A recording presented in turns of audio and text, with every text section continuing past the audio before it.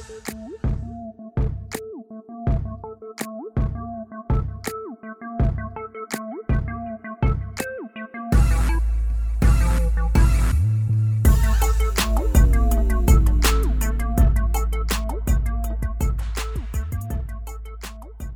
have started and exited multiple companies. I am an avid investor in early stage companies. I advise some of the hottest startups and have worked with many of the top tech companies across numerous industries. I'm a software developer by trade, but I also have an MBA from Duke University. I seek out companies who defy conventional wisdom to drive innovation in any industry. And in this podcast, I interview the founders of those companies for you.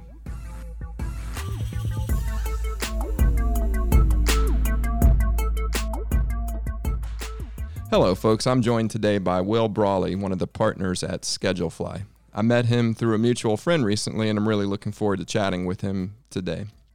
Wil, thanks so much for joining me this evening. Thanks for having me. Thanks for the whistle pig.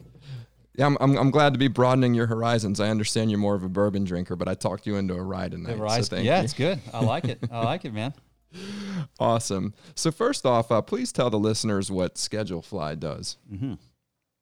So we have a restaurant employee scheduling software, and we serve independent restaurants, no chains. So we have sort of a niche focus. But basically, it's taking, most restaurants would use Excel or pencil and paper to create the weekly schedule, which changes often, creates all these problems, and we just make it, put it online, web-based. Awesome. So when you say not a chain, I recently had on the podcast Britton McCorkle, the founder of Bottle Cap Group.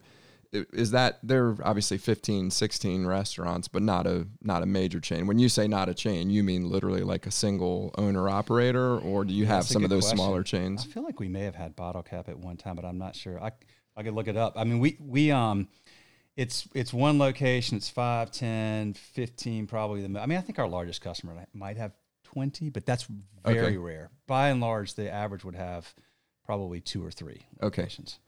Interesting. And how did the idea for Schedulefly come about? So we have 5 people in the business, and 3 of us are partners. Tyler Rollman and Wes Aiken and I are the partners in the business. Wes has written every line of code that we have for the software. He used to create the schedule at a restaurant in Wilmington, North Carolina called the Bridge Tender. Okay. And, this was 20 years ago. And it was a big pain. And, basically the way this works is like he's in charge of the schedule. So people are writing, can I not work Tuesday night or whatever on these like backs of tickets and receipts. And he sits in his apartment every Sunday and spends like 2 hours trying to piece together. This is at Bridge Tender. Yeah. So he's trying to figure out how to make this schedule for the week. And he finally gets it figured out. And then he goes and he walks in and he posts it on the corkboard in the back, and all of a sudden people are coming up and checking their schedule, going, I can't work then. What? So now all of a sudden this thing's changing rapidly, and it's very inefficient. It's phone calls. It's, it's just a lot of manual stuff. And so he had the idea to just make this real simple and put it online. So he was working at Bridge Tender. What did you say his job was there? He was a server, but he also, he got to the point where he was responsible for creating the schedule, and it was a big pain for him. And this was, 7 or 8, 9, 10 years before we got going with Schedulefly. Wes, Tyler, and I, and then the other 2 guys that work with us, Charles and Hank, who are, we're all, equally important to the team. We all worked together at a previous business that was sold in 2007. Immediately, Wes and Tyler left. Wes stuck around for a little while. Tyler left, but Wes had written this software, had it on a server in his closet in his house, and he had a couple of restaurants in Raleigh where he was living at the time that were kind of using it for free. Okay.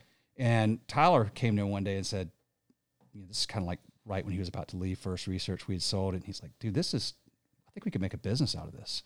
Yeah. And I said, all right, let's do it. And so that was how it started. So Wes works at the restaurant, but knew how to program? Yeah, he worked at the restaurant, like in college. That's where he learned how to code. Yeah. Got it. So he's learning how to program at school, and he says, hey, why don't I build something to solve a problem? He didn't really build it to be a business. He built it just to help some friends. He didn't really know, I think, what he was going to do. He thought maybe, but he didn't really know. And then Tyler kind of approached him and said, there's a good market for this. Do you want to do this? And, cool. And that was And what was Tyler's background? So Tyler's the brains of the operation. He went to Harvard, and I've never heard of that.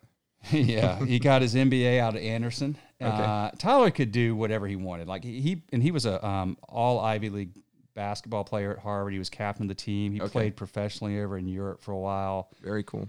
He started out in investment banking and realized, like, this is not the kind of life I want to live. I don't want these hours. I don't want to be, just being put through hell all the time. So he gets into the restaurant business. Yeah, well, I mean, we got him at First Research, and it was really lucky. He came over to First Research, and he was a really big part of sort of helping us scale that business and turn it into a business that was a good acquisition target. And sure enough, D&B called, a few years after he got there. And so let's talk about First Research real quick. What is you mentioned it a couple times. What was First Research? So First Research was it's where we all got to know each other, but it was a business that sold. We created and sold industry profiles for call preparation, primarily for commercial bankers, and then Tyler and some other folks, Wes included, helped us expand out to different industries. But it was basically like cliff notes for call preparation. So let's say you're calling on customers in multiple industries, right?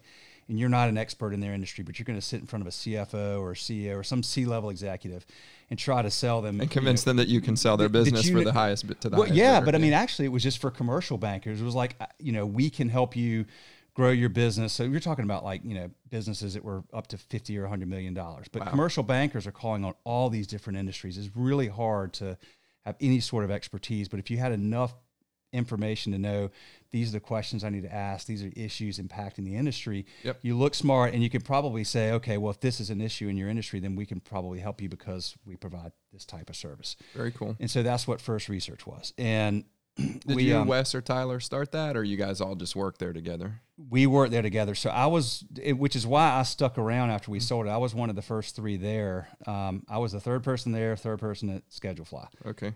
So I was early on, first year there, a shareholder in that business. And, we had gotten from like the three of us to about 40 employees. And we were about $9 million in revenue when we sold it to Dun & Bradstreet. And so, I had some incentive to stick around for a year after that for earn-out purposes. So I did. And then I'm surprised it was only for 1 year. Well, I stayed until the day our earn-out was up. That was my last day. So you mentioned that Wes is showing you and Tyler the software, and Tyler says, wow, this could be a business. How long after the sale to D&B did that happen? I mean, Tyler was around as long. I don't remember specifically, but he was probably around 2 or 3 months. It wasn't long. Okay. Because I think we sold, Schedulefly was founded April or May of 2007. I think we sold in March. So he kind of did what he needed to do to clear his desk off, and he was gone. And then Wes was still working there. He was a CTO and really important and critical to the transition of that business. And Tyler basically sat down and started figuring out, how do we get people to know that we exist? And how do we get people, how do we inform people that we exist? How do we get them to start using it? What do we charge them for it? What's our pricing model? All this kind of stuff. He was kind of tinkering around with that and working on that, trying to figure all this stuff out. Tyler actually was a funny story. Early on, very early on, he sat down and over the course of 48 hours, he emailed individually every one of OpenTable's customers because they have a page for each customer. Okay. And it would have a contact email. It might be info@abcrestaurant.com. It might be the chef's email, whatever it was, they had a contact. So he went and literally emailed them to the point he was doing so many at a time, 18-hour days for a couple of days. After the first day or day and a half, Bell South at the time, which was his internet provider, literally cut him off for being a mass spammer, and he had to call them and convince them what he was doing and why he was doing it and so forth. But that's how we got our first, 15 or 20 customers. So those you mentioned that there were 2 customers that were for free on it. Were those just people Tyler knew and said, hey, why don't you try? Or it was people Wes knew. Okay. Yeah. Got it. Yep. And does Tyler convince him to start charging those folks, or those those guys, they figured out whatever the price. Honestly, we've literally have not changed our pricing in 12 years. Wow. We used to, now it's the smallest price tier is $30 a month, and it goes up to 60, and then, on from there. But our price grid is 30, 40, 50, or $60 a month based on how many staff you have. Okay. The only change we made is I got so in, like it was like $29.95 a month, $39.95 a month. And after like a year or so, I was like, we can't do this. That's like a retail price. Like, let's just knock it up to 30, 40. And that's what we did. And it's never changed. Okay. Ever since then. Interesting. We don't like friction. We've tried to make this business really, really simple. Very simple software, very simple business model. There's no setup fee. There's no cancellation fee. There's no contracts. It's just friction is just, we don't want to deal with it. It's why we're only able, it's why we're able to do this with only 5 guys. We still have 5 guys to this day. A lot of that's because Tyler and Wes were smart enough to just say, let's make everything really clean, really simple, and just try to be very staunch about not changing anything unless we absolutely have to. Interesting. So the only thing that changed was the products change over time. Because particularly early on, like the customers were they were poking holes going, okay, well, you need this. And when you hear that from enough of them, you go, okay, we need to do that.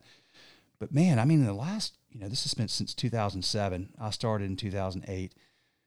In 11 years now, it's almost like Craigslist. Like if you pull up Craigslist right now, doesn't look much different. It doesn't look much different than it did 10 years ago, or even whenever or Drudge started. Report, or there's certain web properties that just look the exact and you know same. What you're going to get, Yep. and it works, and it does its job, and then it's done, and that's what Schedulefly is like. It's almost like we joke now because we'll get into our merchandise in a minute, but like my kids, they're 15, 12, and 10, and the older two watch Stranger Things and the Goldbergs, and they're all in the 80s and all this kind of stuff, and they kind of harken back to this nostalgic 80s, like the olden days, as they call it, when we were growing up. Yep. But we've kind of joked now, almost like the software, we almost position it as like this kind of nostalgic thing. Everything else is changing and advancing and moving so quickly, and Schedulefly just kind of stays the same. And I think there's some comfort that people take in that. Again, particularly our audience, which is not chains, which is not people that are constantly, but people that run independent restaurants, and they it's kind of this down home sort of feel. So I don't know much about the restaurant industry, but are there any big players in the HR space that are real common? Because I imagine you guys think of yourself as HR software, or that's who you're selling to, is somebody who's thinking about human relations, or maybe it isn't. Maybe it's some other thing. Most of the time, our customer is either the owner of the restaurant or the GM. They typically, when you get to be a restaurant group, and maybe you have 5 locations, and you kind of have a defined group, maybe 3 or 4 concepts or whatever, then you might have an HR person that comes in. But typically, honestly, our growth, we have no salespeople, none. Never made a sales call. The growth has been through word of mouth primarily, and the majority of that is turnover. Some of it's, word of mouth recommendations. A lot of these restaurant owners are friends with each other. They hang out, they talk. But a lot of it's, we've been fortunate that turnover in the restaurant industry is really high, 70% or something. It's significant. Sure. And so if you're a manager of a restaurant and you're using Schedulefly and you leave and you go to a new restaurant and you're back to you're back to doing what Wes did prior to developing this. I don't want to do this anymore. This sucks. Is there something out there? Oh, Schedulefly. Or, maybe an employee comes to a restaurant and says, look, I used to get my schedule at the last place on my phone. It got texted to me, and now I'm calling. Why is everybody calling? Why don't we use Schedulefly? I'm like, what is that? When they go to our website, they get a 30-day free $30 trial. a month. It seems like a no-brainer. We don't even take their credit card. We give them the free trial. It's fully functional. It becomes their account. They go, they sign up. We don't mess with them. We don't pressure them. We don't call them and try to get them to convert. Yep. We leave them alone, and if they need anything, we're very, very helpful and very quick to help. But otherwise, we just. So it sounds like they don't have a lot of back office software in general. Maybe they've got a loyalty system. They definitely have some sort of point of sale software, but they're probably not doing much on the back office. You guys are probably one of the very few investments that they're making. It sounds. There's inventory software. There's online ordering. There's things like that. So there's more and more of this stuff. And these days, a lot of it is getting integrated and tied into the point of sale systems, which is yet another thing that literally everybody else in our space does, and we don't do. There have, the last 3 or 4 years, has been probably close to $100 million invested into our space. Wow. So we've got a lot of competition. But the way we kind of look at it is everybody else is over here. They have, venture capital investors, rapid growth models, lots of sales, lots of marketing, lots of investment into technology, dialing into the point of sale systems and all these integrations. So they're kind of all over here, and then we're just kind of over here doing our thing. Yep. There is no integration. Got it.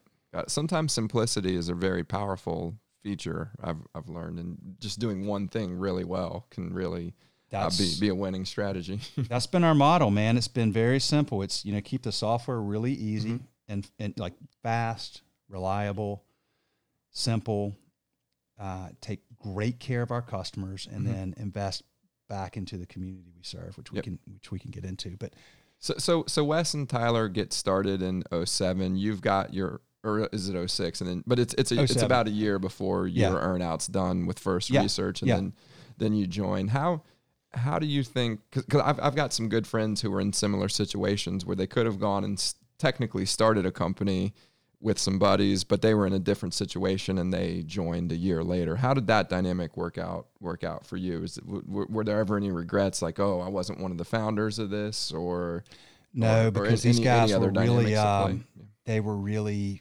fair in the way we set up the equity and the pay structure. That's great. Yeah, it worked out really well. That's great. Sometimes people are really weird about, oh, if you weren't here from day one. I always, with Level, the last company that I started, I always said that we had 3 or 4 different founding events. And so there were waves of people that I considered founders, because there were just things where the company changed so dramatically. Yeah, with bringing somebody on, or with changing the name, or with something that we did, where I felt like there's multiple founding events in any company. But I know some people are just weird about it and like, oh no, I'm a founder and you're not, and therefore we're different. But I've always found it to be more productive to think more inclusively about. Yeah, I mean, I feel really lucky. Wes and Tyler were. We have a disparate amount of equity, but we pay each other the same. We represent the company the same. I mean, I'm actually sort of the voice of the company, if you will. Wes and Tyler kind of like to, they're a little bit more introverted. They like to stay sort of on the back. That's kind of why they brought me in. We actually thought we thought one of the ways we may go with this was to sell to chains. Okay. And that was my job with First Research, was selling big ticket 6-figure contracts to big banks. And so we thought, okay, those guys. You get one Chili's or one Ruby Tuesday. Yeah, they weren't going to get on a plane and go sell to some, CTO of Chili's. Like, that was not what. But I was going to do that. Like, that's what I did, and I liked it. So we thought that. Wes and I actually, I talked him into going out to. Was it California Pizza Kitchen out in LA early on? I was That's like, a chain last time I checked. Yeah. Yeah, it was. And we had this opportunity, and I was like, dude, you got to get your tie. And I put on a tie because I was so used to doing that with banks. I think he may have taught me. I can't remember if we had the ties on or not. He may have taught me out of it. We showed up with like our blue shirts. I don't know anything about California Pizza Kitchen, but if you're going to name yourself the California Pizza Kitchen, you're not wearing ties yourself, are you? No, I mean, was anybody in corporate wearing a tie? No, they were not wearing ties. But we fly out there and we sit there with this guy, the CTO, and some other lady, and I was like, this is our chance, man. We're gonna nail this thing. And we go through and we show him Schedulefly, and he literally sits there and we get done, and he goes, "That's fantastic. It's really amazing. I'm really impressed with what I just saw. I don't know what's missing, but I know something's missing." Yeah. And we were like, "What's missing?" He's like, I don't know. Well, we left, and Wes goes, "Will, we just need to forget chains." I was like, "What do you mean?" He goes, "Because that guy is like every other CTO of every other chain. He is expecting things to be complicated. He's never going to buy into simplicity because they're so used to complicated systems. We're not cut out to serve chains. We're not going to do the things he's going to make us do and want us to do." And that was it. Yeah. And we kind of realized then, I credit Wes for going, he knew it. He's like, no way. We don't want to build the kind of business we're going to have to build to do what we need to do to serve that type of operation. We'd have to have a lot more people, a lot more structure, a lot more complexity. He's like, I'm not interested in that. Do you want to do that? I was like, not really. Yeah, no, I get that. That's awesome that he understood the value of owning that niche and what that niche was. But you do understand why it's so appealing to sell to a chain, right? Like, I don't know how many California pizza kitchens there are. I haven't been to one in 20 years, but my guess is that they probably have 1,000, 1,200 Well, they do, but locations. you know what? So here we were really lucky that we had the financial flexibility to not have to raise any capital. Yep. But to be able to basically fund this ourselves, bootstrap it, and do it our way. And it really worked out well, John, because the problem with that is that if you do that, they own you, right? Yeah. Like if they want you to do this, this, and this to continue that contract you just signed to renew it the next year, you're going to do it. Yeah, you're very beholden to if one customer is 20% of your revenue. That's exactly or right. Or it would have been 70% or 80% or whatever it is. I wrote a blog. We took our blog down last year, but I wrote a blog post one time. It was why we left $250,000 and 1 million headaches on the table. It was another chain about a couple years later, and this guy had used Schedulefly at a small organization. He'd gone there.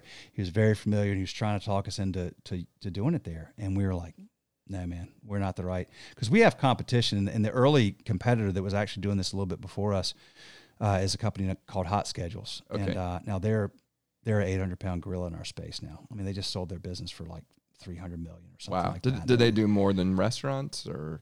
They do, but they're serving. They built that like these guys were at like Outback, I think, or maybe it was a PF. They were at PF Chang's, I think. Okay, they built it to serve chains. Now we overlap some, but that's what they built it to do. And so when this guy, I mean, it was a bit of a $250,000 a year contract.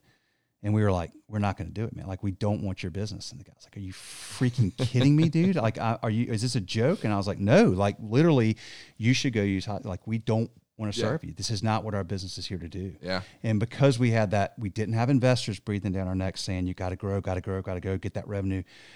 We knew we could take a long view. And so we were able to make those kinds of decisions, and it worked out extraordinarily well because we've got 7,200 restaurants now and nobody has any meaningful share of the revenue. I mean, so you're not beholden to any one of them. Nobody. That's great. Yeah. No. Well, let's take a step back. Where were you educated?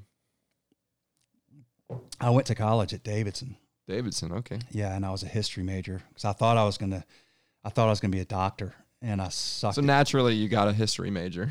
Yeah, that's exactly right. I sucked it. I didn't put forth the effort. I wanted to be a doctor because I didn't know what the hell I wanted to do, and I thought I wanted to be a doctor. But I clearly wasn't making the effort to do the things I needed to do to be a doctor, like studying. And by doctor, you mean MD, not just a doctor in some philosophy. No. I mean, I wanted to be an MD. Like, I was failing, nearly failing biology and physics and all this stuff, and partying and not doing the stuff I needed to do. And I was getting ready to transfer to Chapel Hill. And the dean of the school at the time was like, dude, just what do you like? And I was like, I don't know. I like history. What the hell am I going to do with that? He goes, just be a history major. If you graduate, you'll be fine. I was like, okay. That's what I did. It was just like the easiest major there. Okay. And I left there and I started at Nations Bank. Oh, wow. The predecessor to Bank of America, for those who don't know. The predecessor to Bank of America. Yeah. Wow. Yeah. And what types of things were you working on at Nations? I started out on the retail side, and I went into commercial cash management, treasury management, as we called it at the time. Okay. Once again, I went into that because I'm around all these guys and gals at Davidson that are going, and like, I felt like I had to go get a good job because that's what everybody else Charlotte's was a doing. banking town. I think everybody in Charlotte understands this, whether they've ever worked at a bank or not. But I think for a lot of my friends, I'm from DC originally, and a lot of my friends just don't have any concept of what being a banking town really means. There is a lot of pressure to go get that kind of job. Yeah, no doubt about it. And so everybody was, plus in that environment, I mean, Davidson's a pretty rigorous, academic school, and everybody was going to get these really good jobs. You know what I wanted to do? I wanted to go live in Utah and be a bartender and a ski instructor. And I pussed out because I just felt like I would have been like the loser of the class. Like, so I went and took this job at Nations Bank, and I did fine. I did well, but I was really unhappy. Like, I didn't like it. I didn't enjoy it. And, but I happened to meet Bobby Martin there, and Bobby is once again, Bobby and Wes, the two that have, I've really been so fortunate to get to know. Bobby was there as a commercial banker, and he had this idea for this company called First Research. He's like, do you want to help me start this thing? And at first I was like, no, man, because at the time I was moving to Los Angeles with my fiance, who's now my wife, Lauren. And I was like, dude, I can't, no. This was right after Nations Bank bought Bank of America, but they used the name because it was a better name.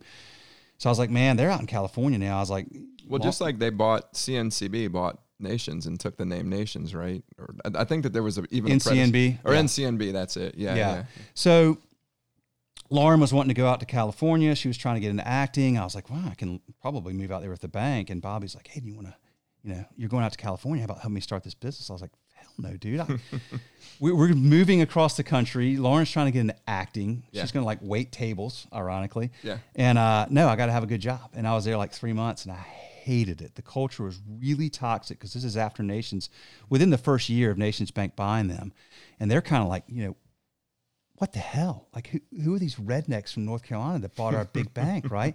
And it was a really bad culture, and they didn't want to have anything to do with what was going on back in the Carolinas. There was just a lot of negativity out there, not towards me. I mean, people were nice as hell to me because I didn't matter. I was like, assistant vice president, so but just the whole culture was no good, and I just was like, one day I just called Bobby. I was like, I'm ready. Man, I'm in. Like, I'll do it. That's great. Work out some equity or whatever, and we'll go. And not exact figures, but like, are we talking about like a 30% pay, like you're cut to 30% of your pay, or what's the order of magnitude of what you're giving up to go work? Well, I got really lucky because I had like a base pay. Mm-hmm. I mean, I'll even tell you, like at the time it was like my base pay out there, I was like 25, 26. I was making like 45 grand plus incentive. Like I could make whatever it was, I don't know, 75 or something like that. And I was like, Bobby, I can't go backwards in salary. So he matched my base, and then we worked out the equity share. And then there was the, basically the incentive on top of that. Like he's like, okay, go sell to banks. And I'll pay you X% of whatever you sell and X% of whatever you renew. And that was it. Awesome. So how long were you at that before DNB comes and acquires the company? I started there in February of 2000, like 3 or 4 months after we moved to LA. So right before the .com collapse, because that was March, was when MicroStrategy reported some accounting irregularities, and then everything fell apart. Everything did. Yep. And we were, we were a web-based business. It was delivered over the web, but it not wasn't, a Web 1.0 it wasn't a company. .com. Yeah. No, it was a service business. And what year did you guys sell again? 2007. 2007. So what was that process like? Like how involved were you in the sale process of First Research? I mean, I was involved in the sense that there were 3 of us that were shareholders, and Bobby was the majority shareholder. He had started the business. He led the discussions, but it was basically down to he and Ingo Windsor, who was our VP of research, and myself on making a final decision or whatever it was. It was really Bobby's. I mean, it was his. Did you guys hire bankers to sell the company, or did somebody reach out that Bobby already knew? Nope. Or somebody already knew somebody from DNB? Or? We had this guy named Tyler. Tyler knew what he was doing, so we were like, hey, man, just go figure this thing out. But you hired him as an employee, not as he was already an advisor. employee. Yeah, Tyler came in. He saw, I think what Tyler saw is that Bobby and Ingo and I and the rest of us didn't really know what we were doing in terms of, we had a good business. It was very, very profitable, highly profitable. And, but we didn't know how to turn this into a business that could scale and that could diversify into multiple different segments or different industries, different verticals. And Tyler and a guy named David Buffalo, who we hired for his VP of marketing, Wes was all those guys. Like Tyler figured out, okay, who do we need in place? Like what are the types of roles and what do we need to do to this business to make it attractive? He got that. He understood that. He had done that. He knew how this stuff worked. And he was a big part of that for sure. Very cool. Yeah. So let's go back to Schedulefly, and I'll probably return to First Research because I think a lot of the experiences are interesting across both. But back to Schedulefly, how do you think about growing the business? You mentioned that people leave and go to a new business, and that's a real obvious way to get a new logo. You mentioned that you don't have salespeople on staff. How do you guys think about growth, and how active do you get in trying to drive that growth? It's a great question, man. We were very, I'll tell you, you could say unique, you could say weird, whatever you want to say. Like we don't. Unique is usually weird. I think they're synonyms. Yeah, and that's good. Like I view that as a good thing. I mean, we've kind of built what we want to. I feel very, very lucky. We all do, because we built this business the way we wanted it to work, and it has fortunately worked out for us. So we've never made significant investments into sales. We've done no sales or marketing. We haven't looked to, like if you go get investors, they want you to figure out how to push the repeat button. Mm-hmm. Okay, you spend X amount of dollars here, creates this amount of revenue, right? Well, let's go spend 10 times that many dollars so we get, whatever that variance of revenue is.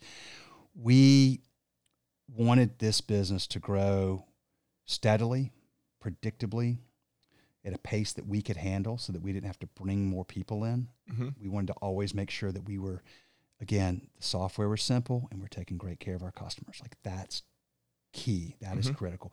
You got to remember, we're serving hospitality people, and particularly independent restaurants. This isn't a chain where there's scripts and there's like a lot of it's just people. It's a chef owner that's really passionate about what he or she is doing, has a couple of restaurants, really, really cares about being sort of a third home to the customer, their home, their office, and this place they go. And they're almost like creative types. They're very creative types, absolutely right brain type folks. And so we said, and then typically the really good ones, like they have a very carefully curated, thoughtful, intentional, simple menu. They have really good service and hospitality and customer service and care and warmth. Like that's the exact same model we've tried to deploy within Thirst Research. This is how we're wired too. Like it works well for us to serve those types of people. So what type of growth rates are typical for you guys, or does it just depend on it? I mean, early it was obviously a lot more. I mean, because earlier, dude, it was like the Wild West. I mean, we were adding like thousands of customers a year. Wow. So here we are. So it's 12 years in. We have 7,200 customers. Mm-hmm. We're adding a lot now. We also lose more now because there's more competition out there. Mm-hmm. So back in the day, it was basically us and like one other business, right? And that was kind of it. And now there's 10 businesses. Okay. Tons and tons of money put into the space.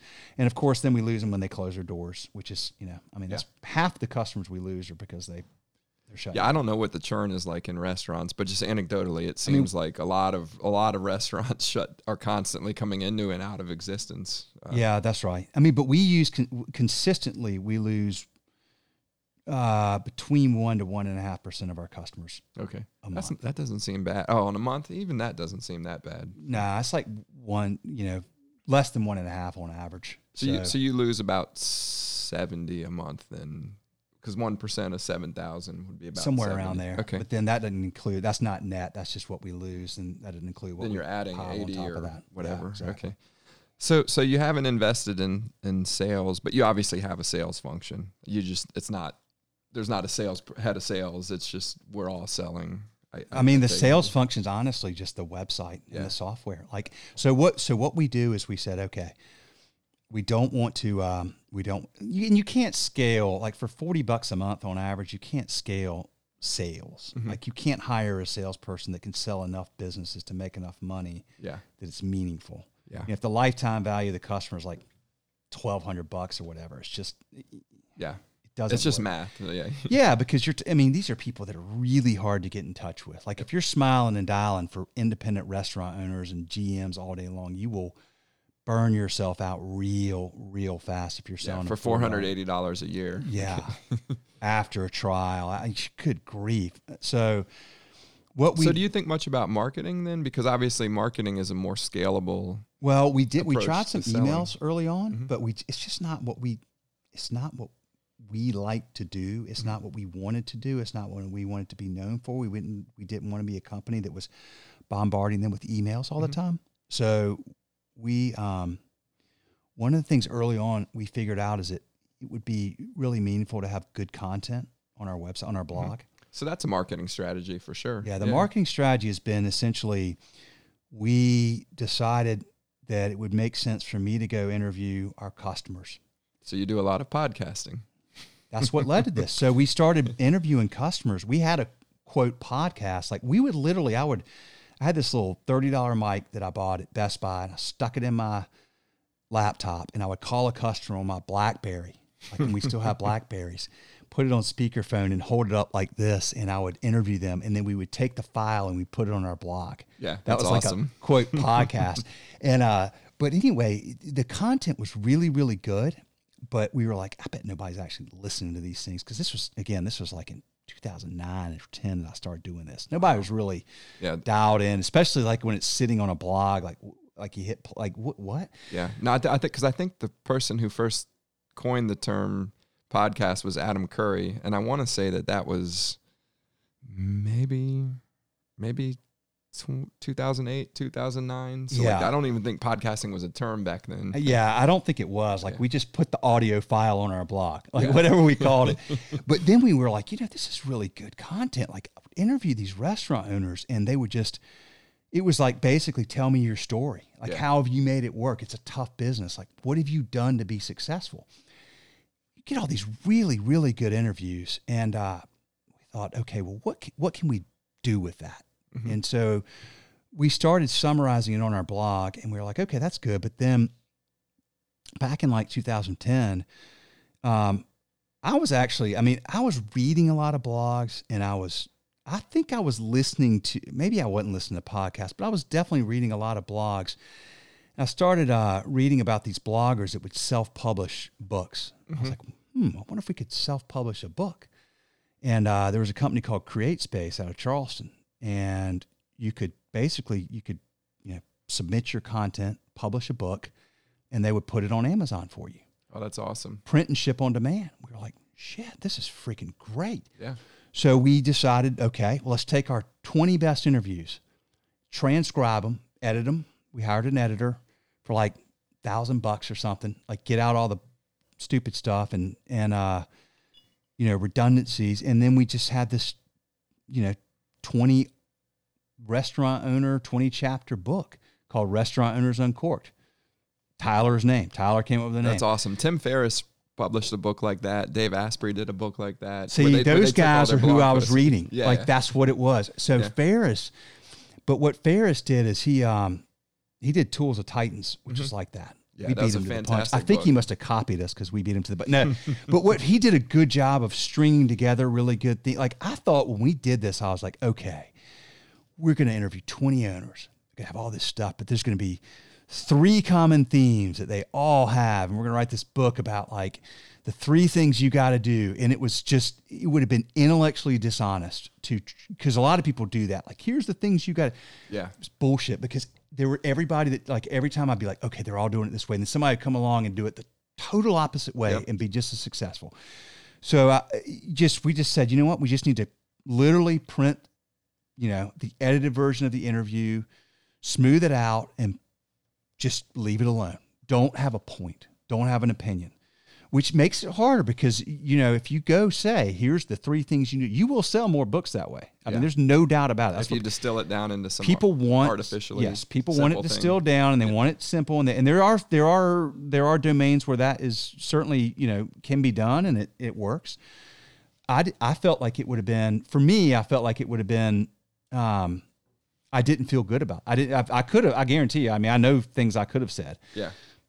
But I was just like, this is bullshit. So we just put it out there and we told our customers about it and it started selling and people liked it. And we started selling a lot of copies. And we were like, God, this is good. That's really interesting. You guys landed on content-based marketing long before it became popular, but you don't have a sales team. You're selling purely through marketing. I was so terrified that we would never sell a copy of the book. Literally, I transcribed the entire thing myself. I sat in my office for 8 hours a day for like 3 or 4 months listening, and I suck at typing. Like I type almost with one hand and like I can't look at the screen and type. So I hunt and peck, and I sat there and I did I was terrified to hire somebody to transcribe because I was like, I'm going to look like the biggest jackass if we put this book out there and nobody buys it. And I spent all this time doing these interviews. So we did hire an editor, and he helped us just kind of clean it up. And we hired our friend Luke, who does our film work, which we'll get into. And he's a very brilliant designer and a very creative person. And he designed the cover for the book. And so we spent like $1,200 or something, maybe total. Wow. 1,500. I don't know. Somewhere around there. No more Although than your 1,500. 4 months of transcription probably cost more than that. But. Well, what's the cost? Yeah, but you know what? What else was I doing? Like, that's like, true. So that was it. And we put it out there and it worked really well. And then we kind of kept doing the interviews, but then I just really I like reading and I like watching TV and I like watching film. And Luke is a buddy of ours, and Wes is a expert fly fisherman down in Wilmington.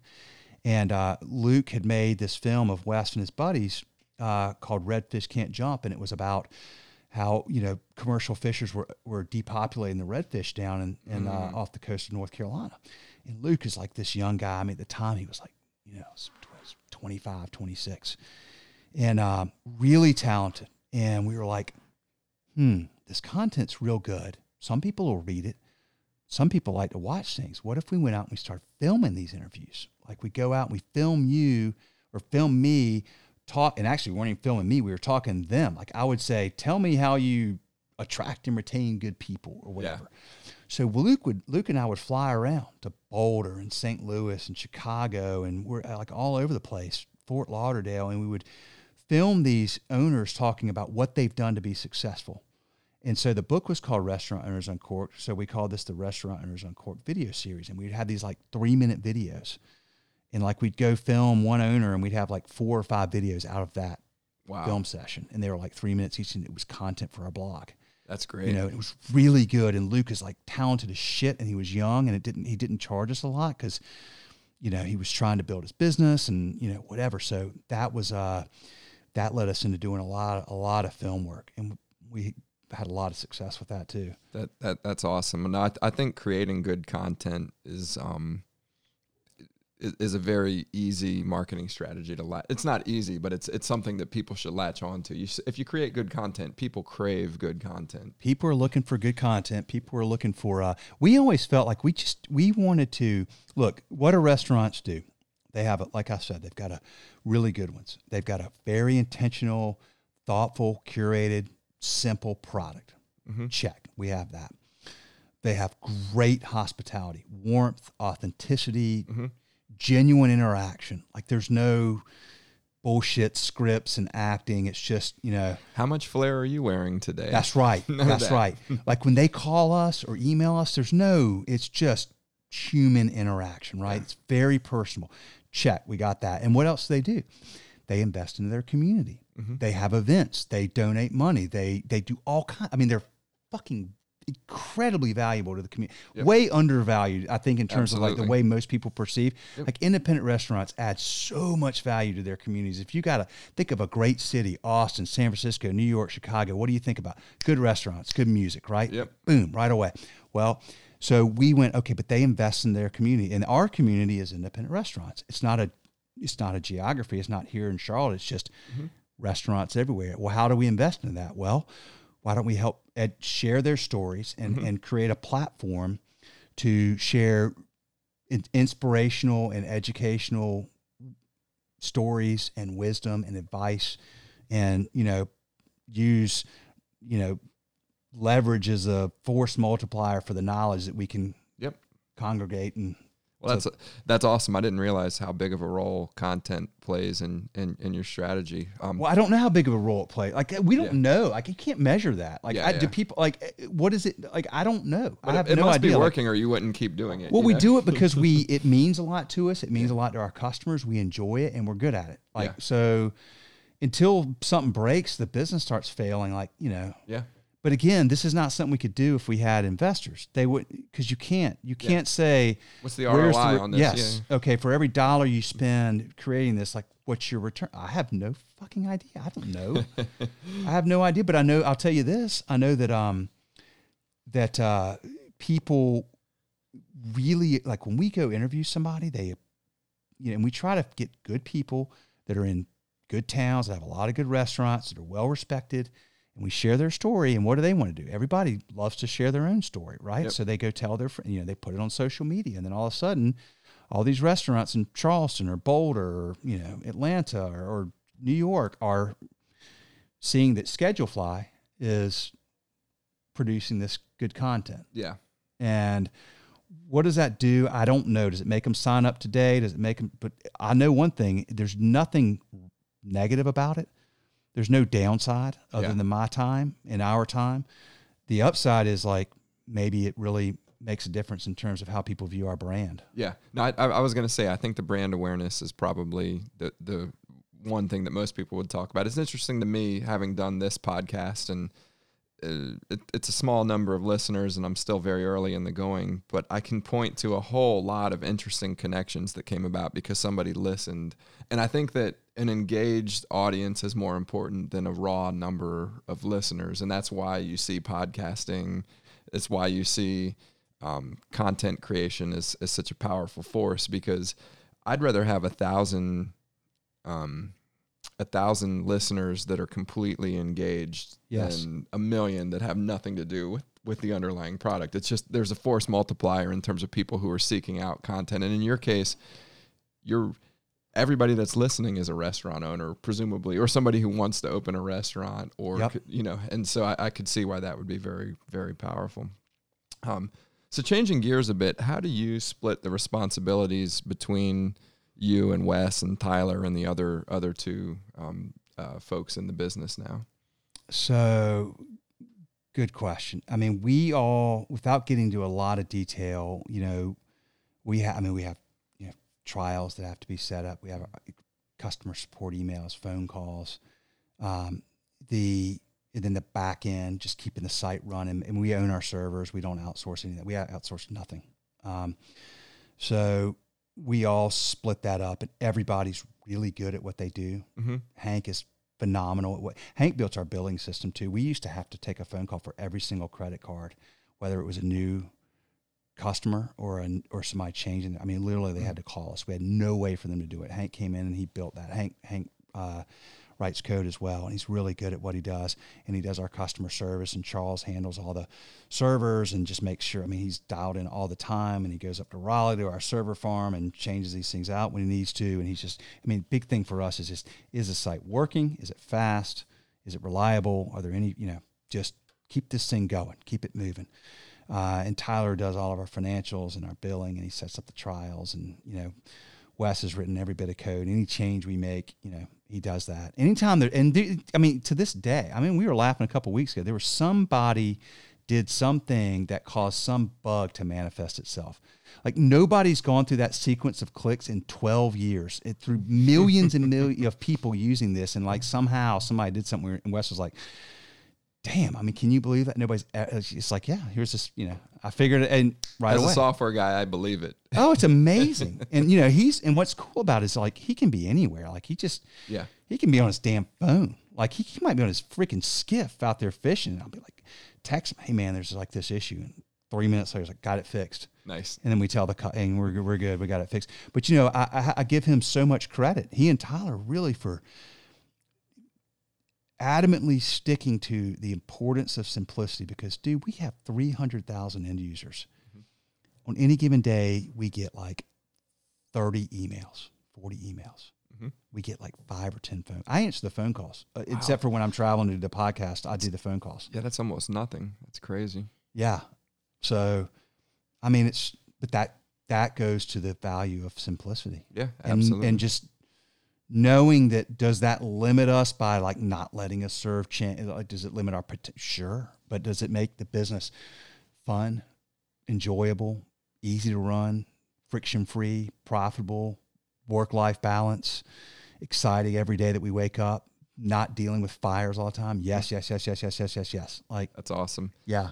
So two big themes that came out in different restaurant-related interviews I've done. Again, I mentioned that I talked to Britton McCorkle from Bottle Cap, and I also talked to a guy named Jeff LaTulip from a 3-store chain that has aspirations to be a lot bigger, called Dirt Eat Clean. And two of the things that they talked about were kind of the gig economy and the Postmates and the Uber Eats of the world. Yeah. But also the other dynamic that unrelated to the gig economy, but is the role that a lot of the microbrews have just popped up out of nowhere and are starting to compete with the restaurants. Do either of those kind of sea changes affect your business at all, or are you kind of isolated from those? Pretty isolated, man. I mean, I'll be honest with you. We're actually getting to a point where I told a customer the other day, I was like, you're better off using pencil and paper than Schedulefly if you can. Mm-hmm. I think there's so much technology now that it gets you distracted from your core business a lot of times. Like there's hundreds of millions of dollars invested into restaurant technology. It's good to a point, but we kind of have this philosophy that, minimum technology plus maximum hospitality. That's what creates a good restaurant. Because if you think about the restaurant space, who knows? Like maybe I'm completely wrong, but the way we look at it, Wes and I talk about this a lot. It's like, okay, you've got big fast food chains like McDonald's. I bet in 5 years won't have more than like one person in there, maybe 10 years. I don't know, but they're just basically manning the machines. They'll have a new CEO. That's for sure. Well, they got a new, that's for sure. Yeah. That was like today, wasn't it? Mm-hmm. So, they're going to limit their number of people working in their facility. Yeah. Because they're deploying technology for efficiency and for scale, which is fine. Good. I got 3 kids. Sometimes I want to go to McDonald's and get a cheap burger and it's quick and whatever. And if there's less people and there's less but if I'm in New York and I want a mutton chop and I go into a Keen's, I'm not expecting a kiosk to automate it, right? Like I want some customer service. Well, here's the thing. Everything's like we're on our screens all the time now. Yeah. All the time, right? We're ordering shit to our house all the time. We're getting more and more isolated. So we believe that the independent restaurant has a really important role to play and a very valuable future, because where else do you go where you're actually going to literally then doing this podcast where you're going to do what we did here, which is put our phone down, ignore it, and have a conversation. Yeah. You don't do it anywhere else but an independent restaurant. Like that's it. Yeah. Because you're not doing it at McDonald's because you're there for something fast or whatever, and you're moving on. But this is where you go with your family or your friends, or you go and you sit and there's other people in your community and there's diversity there and there's ways to have conversations. It's interesting you mention that, because whenever I meet anybody new, they're like, let's go have coffee. Yes. Or lunch. Yes. Or a drink. Like that's how they want to meet. A chain, yeah. Right? It's going to be at some cool local spot, right? Most of the time. Yep, always. Or maybe Starbucks. Or a microbrewery. A microbrewery. But yes, exactly. That's exactly right. Yep. And so, we feel like they have a really big role to play in the future, because the more everything else goes to screens and isolation and automation, the more the 3 of us sitting here right now, we need that connection. And if that's the place we can get it outside of our home and our work, then there's one other place, and that's the independent restaurant. And so I feel like the value they provide to the communities they are in just increases every day as everything else moves. It's a barbell, right? It balances everything out. And so I think it's... Did you get that term from Nassim Nicholas Taleb by any chance? Dude. I love Taleb. I love him. Oh, yeah. Absolutely. I look at everything as barbells now. I like... barbells and deadlifts. It's all diet, I can think about. Fitness. I know he's not on the deadlifts anymore. I think he hurt his back. But okay. Yeah, but no, look, I mean, it's very true. Like there's a lot to that. I mean, he's a smart dude. No, he's brilliant. So what was your first big challenge that could have tanked the company? I like to ask everybody this because I feel like everybody's faced this at some point. I saw that in your... And it's fine if you didn't have one. I mean, I don't think we've had anything that, like, if we got that wrong, we would have been really in trouble. Once again, because we had the flexibility to do this patiently and slowly. I will say this. Earlier this year, we blinked. And because we started thinking that we needed to build these integrations because our growth was slowing. We were seeing every competitor in our space doing integrations with the POS systems. We were like, maybe we should try this. And thankfully, it didn't work out. Mm-hmm. And it's been the best thing that's happened. And here's what happened. So we go out and we start doing these POS integrations. And there's 2 things that we learned. Number one is... Now, is this like the more modern point of sales, like a Square point of sale, or is this like the Micros? It's or any of them. Okay. It's any of them. But here's why. I'll tell you why the integrations are big. There's several things, but the main thing is, it's if you take a schedule and you put it into the POS system or you tie it in, when somebody comes to clock in, if they're scheduled to be there at 10 a.m. and they want to clock in at 9:55 and there's nothing preventing them, then you're paying for 5 minutes of extra labor. Mm-hmm. And wages are rising, labor costs are going up. Restaurants are like, how can I control my labor costs? Well, if we bring this schedule in from whatever our scheduling software is, and we have it integrated in here, then if we say, okay, somebody scheduled at 10 can't clock in before 10, then we can minimize our overtime and our overuse of, or overpay for extra labor that we didn't schedule and we didn't plan for. That's interesting. I don't make the connection on why that would have to be integrated into the point of sale. Is that because the point of sale is very immediate and they can immediately come in and log well, in? It can systemically prevent them. Okay. They literally can't clock in. So this is what happens at scale. At scale, at a large, you can't say, okay, everybody, don't clock in early, or, if you do, then you're getting more, we're paying you more. Everybody else is making less. We have less to go around. And by the way, it's not what we do here. And if you get caught doing it, one morning and then you're gone or whatever, like you can't just communicate that, which a good independent restaurant that has a culture that's built on trust and whose team is going to self-police that, they can do that. Well, we started seeing all these competitors doing. Why are they doing that? Well, because they have investors, and investors are saying you got to grow fast and you got to do integrations, and everything's about technology and sales, and you can partner with the POS systems and you can share leads and all this stuff. So we're like, okay. So we start building these integrations. Well, what happens when you marry these two systems together? There's always going to be problems. Something's going to happen. Now, if something happens with Schedulefly right now, like I told you, I text Wes. He's got it fixed in 2 minutes, tops, boom, done. When there's an integration and there's a problem and it's not something that we can fix, it's the point of sale company. What do we have to do? Raise a ticket. Point a finger, raise a ticket, raise an alarm bell, blame it on somebody else, which looks shitty, and we hate that. Like, you get on a call and then... Get on a call. There's emails with 14 people, and you're like, what the fuck? Like, this used to be me and Wes texting each other. Now there's 14 people, including the customer who's pissed, who doesn't care his fault, and just fix the damn thing. Yeah. And we're going, hey, guys, like you got... so nope, that the Oracle train has left... The Oracle email train has left the station. It's fucking horrible. Not to pick on Oracle, but I'm sure it's... No, totally. It was terrible. And we were like, that sucks. And then the POS companies, I won't name the ones, but the fast-growing cloud-based POS companies have big investors with big dollars in these things, and they need big growth fast now. And so their thing is, you want to integrate, you got to give us your customer contact info for sales leads. We're like, no, we're not. Yep. So that's a non-starter. Well, then we have this conversation with this C-level executive, I'll say, with a very major brand in this space, whose business is built on integrations. And we're like, yeah, we really have these problems with integration, and particularly the issue when there is a problem, like we would run into these things, and it just really bothered us. And the guy goes, that's integration. And we're like, oh, that's just how it works. You guys don't give a shit. Like, we do.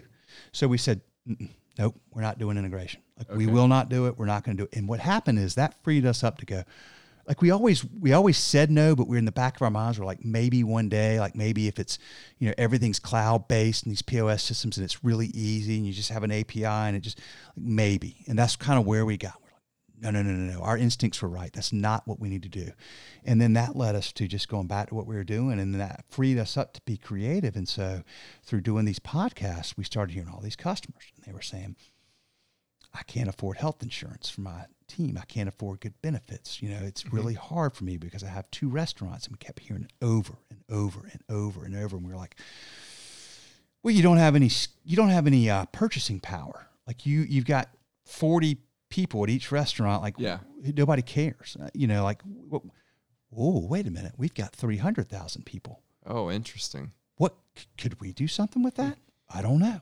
I spent 3 hours driving back from Raleigh one time a few weeks ago going, I'm so tired of hearing these restaurant owners on these podcasts tell me they can't afford health insurance. So I called Wes and Tyler. I was like, guys, why don't we try to do something about this? Like, we're not like, what, we're not doing integration. Like, what could we do to really make a difference and make a dent with our customers? And like, not just be a scheduling software company, but a company that's that does podcasts, but a company that's pushing our chips and invest into their business and make their... Yeah, you're almost more, this is a bad term, but I think of it as like a convening authority. Like, you're convening 7,200 customers together, and like, how do we represent these 7,200 customers? Yes, in convening their authority is a good way to put it. So we said, okay, well, health insurance, wow, that thing's a beast. That'll take forever because there's all this red tape. But we have time. Why don't we start working on that? No problem. In the meantime, what else could we do? Like, what else could we do where we could find companies that want to invest into this community and that believe that independent restaurants are important, or companies that say, 300,000, mostly millennials. Yes, we'd like to provide a discount for our whatever it is. And so we go to our customers and we put this survey out there and we said, here's some things we'd like to try to work on for you.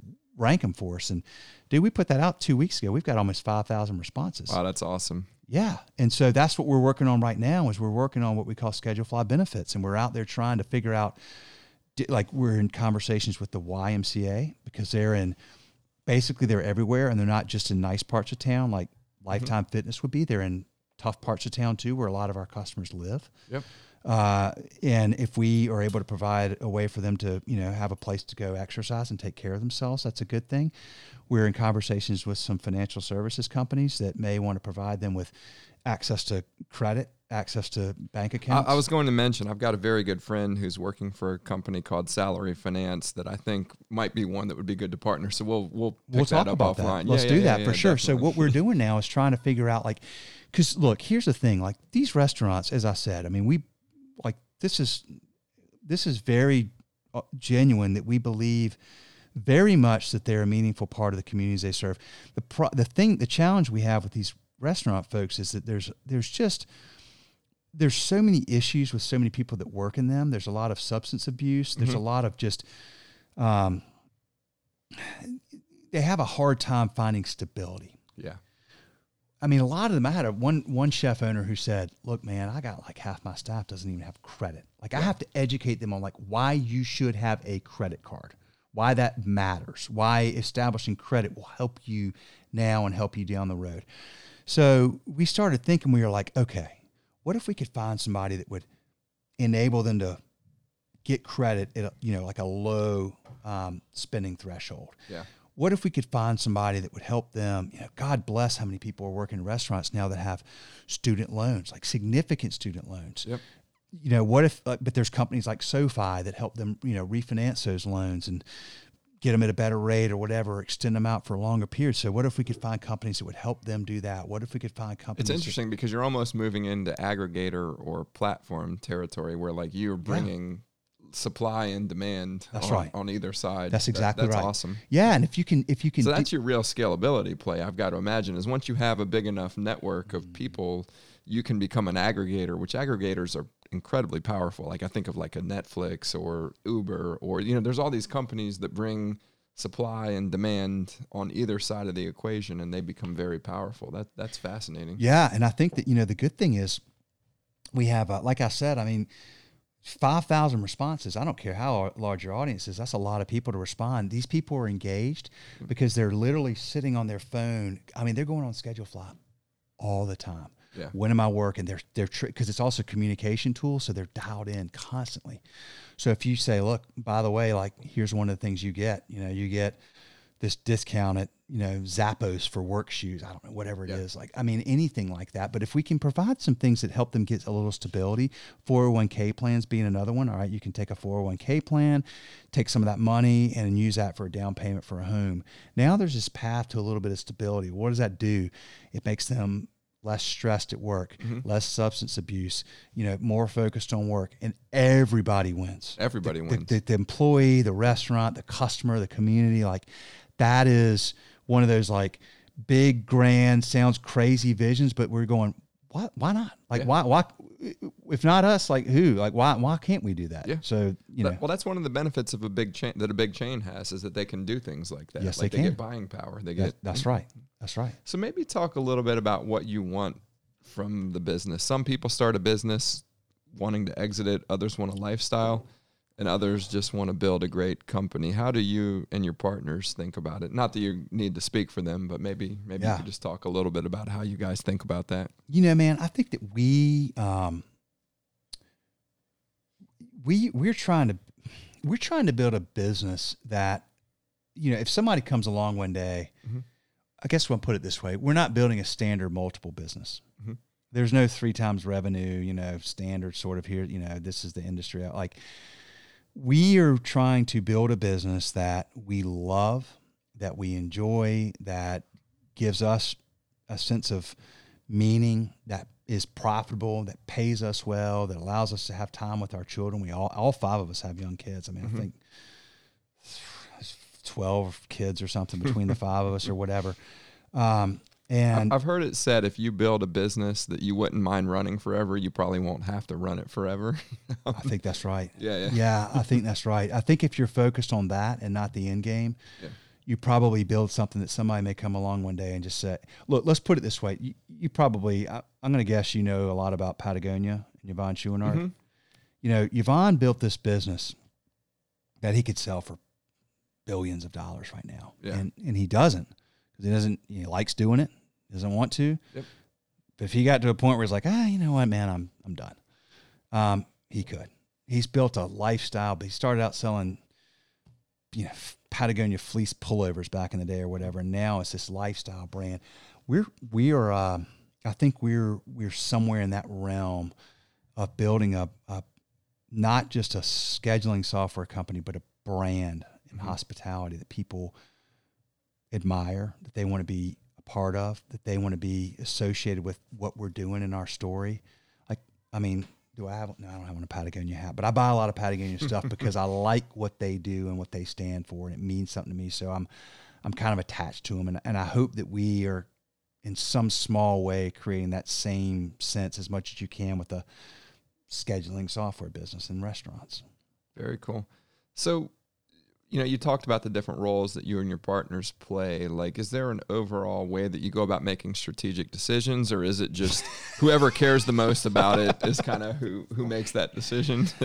And I say that half tongue in cheek, but honestly, like, I feel like a well-functioning organization of like 5 or 6 or a small number of roughly equally talented people, like, whoever cares the most can make this decision. Doesn't sound that bad to me, but how do you guys go about strategic decisions? Well, okay.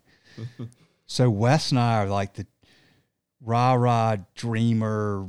Why don't we do this? Is great. We're going to do this. And, you know, it's going to be the greatest thing ever. And then Tyler's like, hold on, guys. Tyler's pissing in your cornflakes. Tyler's a smart guy. Like, he's the guy that goes, I hear you. I don't, you know, like, we've had ideas, like, we've done things in the past, and he was right. We're like, you know, we try something and he's like, I don't think it'll move the needle, but go ahead. Like, the great thing about Tyler is he's like, sure, guy, as long as we're not doing something stupid. You know, that's going to, or illegal or immoral. Like, don't do stupid shit. Like, if it's not stupid, okay, you want to go try that? Like, go ahead, because the business is fine. Like, you want to go try to get healthcare, like, go right ahead.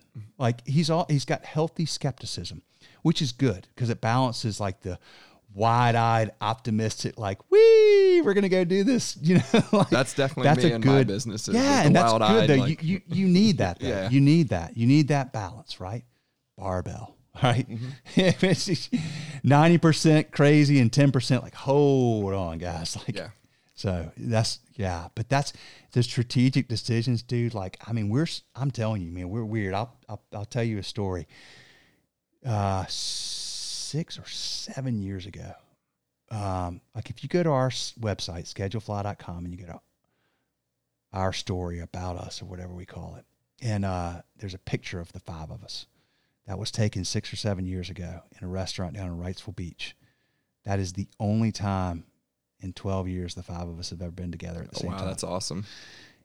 It was the last time Tyler and Wes and I had been together until this summer We all happened to, Tyler lives in Raleigh. I was in Raleigh. Wes was in Raleigh. Coincidence. And we were like, maybe we should get together and have coffee. We got together and had coffee. Or maybe have whiskey We talked together. about business for like 3 minutes and we're like, hey man, like, what are you doing for fitness right now? Like, I mean, it's just, that's how we roll. We don't have meetings. I'm talking about simplicity almost to a fault, like not to a fault, but we're so adamant about it. We don't want to waste anybody's time. We don't want to have unnecessary meetings, unnecessary bullshit, like strategic documents and plans. It's just like, hey man, like, you know, it's almost like if it were just like this project that we were working on and it happens to be a really profitable business, but we tinker and we run things by each other and then we just roll, like, you know. So it sounds like if one of you raises a serious objection, you guys all take it pretty seriously. Like, hey, we need to talk about this. And we do. Let's all agree on whatever it is that we're going to do strategically. We do, but I think we all have enough sense and we're all wise enough to not come up with something that was just like, that could bring the company down or that could wreck the company. Like, you know, some decision, like if we get this wrong, we're screwed. There's no time that any of us makes those kinds of decisions. So you mentioned, we've talked about raising capital, and I was going to ask if you raised any capital along the way, and I even wrote in my notes that I think I know the answer, but you've clearly answered that. But I'm going to pose this question slightly differently. We have a mutual friend who may or may not be sitting here, who once told me in one of his quite successful ventures that a partner of his and him started, and then they eventually sold it. And I remember him telling me that and I was surprised when he said this because he was young and brash at the time. But he said something to the effect of, you know, I kind of wish I had an investor because they might have challenged me to think differently, which I get all of your arguments, but there's also the argument of what if somebody pushing you did make you, you know, push in a way that you might not have done, but it might have been actually better for you. Do you guys ever think about that? Or, and as a follow on, like you mentioned that there was a gentleman from First Research. I don't remember his name. Did you guys ever think about raising money from him because he's not involved in the business, if I recall correctly? Who, Bobby? Bobby, that's it. But he's a good friend of all of ours. Because he obviously made some money. Yeah. In the First No, Research, I'm sure Bob would have liked to have been early. You know, it's funny. Bobby early on was like, hey man, you need to, you really should consider putting money into emails and like traditional marketing and all this stuff. And he was kind of getting in my head. And I was like, Wes, Wes called me. He goes, leave Will the fuck alone. Just let him alone. We don't want your ideas. We're doing it our way. Like, and I mean, I like Bobby would laugh about that, and it's true. So he told me the same thing. Our mutual friend. Yes, and I think it's a really wise way to look at things. I think it's a really thoughtful and intentional way to look at things, and I think it's very true for many people. In our situation, with the three of us particularly, somebody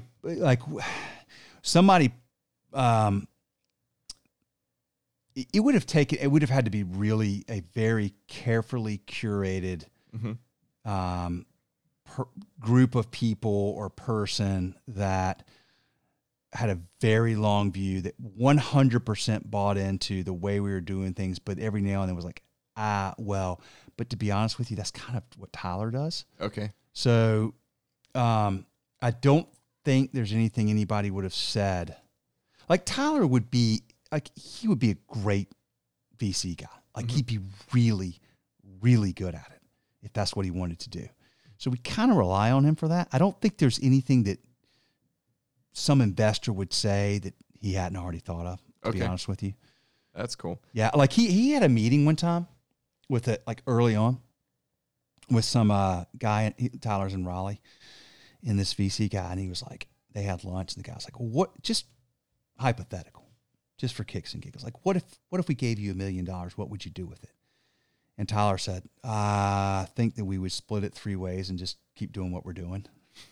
Like, that's literally the guy's like, okay, well, I guess you guys are really not going to have investors, are you? We would have bought a latte machine. I mean, literally, so, we don't have offices. We work out of our houses.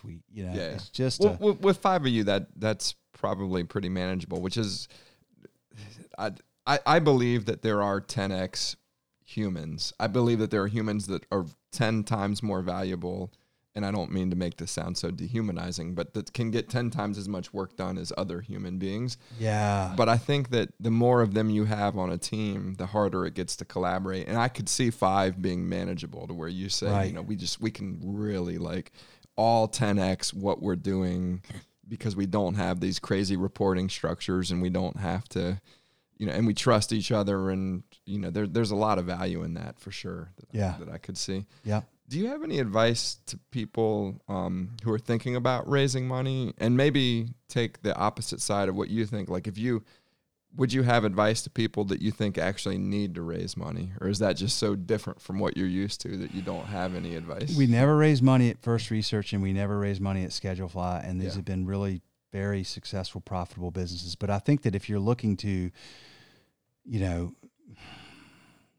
I'm not saying there's anything wrong with raising money. It depends on some what companies need to, right? Yeah, like some people have to, especially. I think though, if you, as long as you can avoid it, I think that's good. Yeah. But I've also heard that revenue is the cheapest source of funding. So, like, you guys have funded with revenue. Yeah, obviously. There is funding, right? Yeah, It's 100%. I think that if it were me, I would be very, very careful of who I let raise money in my business. I'd make sure that we were perfectly aligned on what the objective was, what the long-term vision was or is.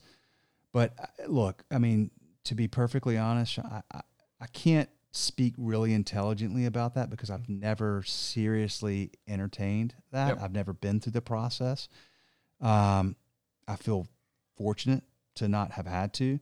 I think there's a lot of people that have raised money and they've built really successful businesses, and they're very happy, and they have I have friends that have done that, and they would speak very well to that. And look, it helped us build this. They built much bigger businesses than what we've done. So great. That's but that's not your swim lane. Yeah.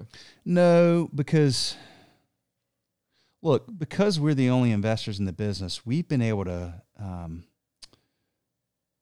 find a good amount of balance in our lives, which I think is a good thing, because I think it's very sustainable. Like, I could do this for how many? Like, you want me to do it for 30 more years? Okay, no problem. There's a lot to be said for that. There's no well, I know it sucks now, or I'm working 100 hours a week now, but in 5 years we're gonna exit. Or there's never been that. We've been doing it 12 years and have as much energy and passion for it now as we ever have. And probably more maybe now than ever have. This Schedulefly benefits thing is like, we're locked in. Like, we're freaking jacked about it. And it's almost like another startup. Yeah. Like, I'm meeting with the commissioner of insurance for North Carolina sometime soon. And like, I'm like a freaking, like, I feel like it's our first sale, right? Like, we're starting this new thing. But the good thing is there's no pressure. Like, there's no, like, if we don't get this right, we're screwed. I laugh because I remember that first sale that you make, you just remember it. Like, it's so, I don't know. You do. Yeah. It's 100%. I love that you use that as the kind of measure. So have you done any early stage investing in other companies yourself, or have you been focused on investing in your own business? I have in a few of them. Yeah. Okay. What types of companies do you try to invest in, and what's the nature of that investing? Is it, are they raising from other angel funds? Or yeah. This was all early on, because after we sold First Research, I kind of took the Taleb approach. Mm-hmm. I was like, okay, I'm going to take 90% and just be real conservative, and I'm going to take 10% and just be like, okay, well, if I lose that, it's not a big deal, but maybe there's like a, For those who haven't read NNT, that is the barbell approach. Like, you basically, for lack of a better term, buy options, which are highly risky, but like high payoff.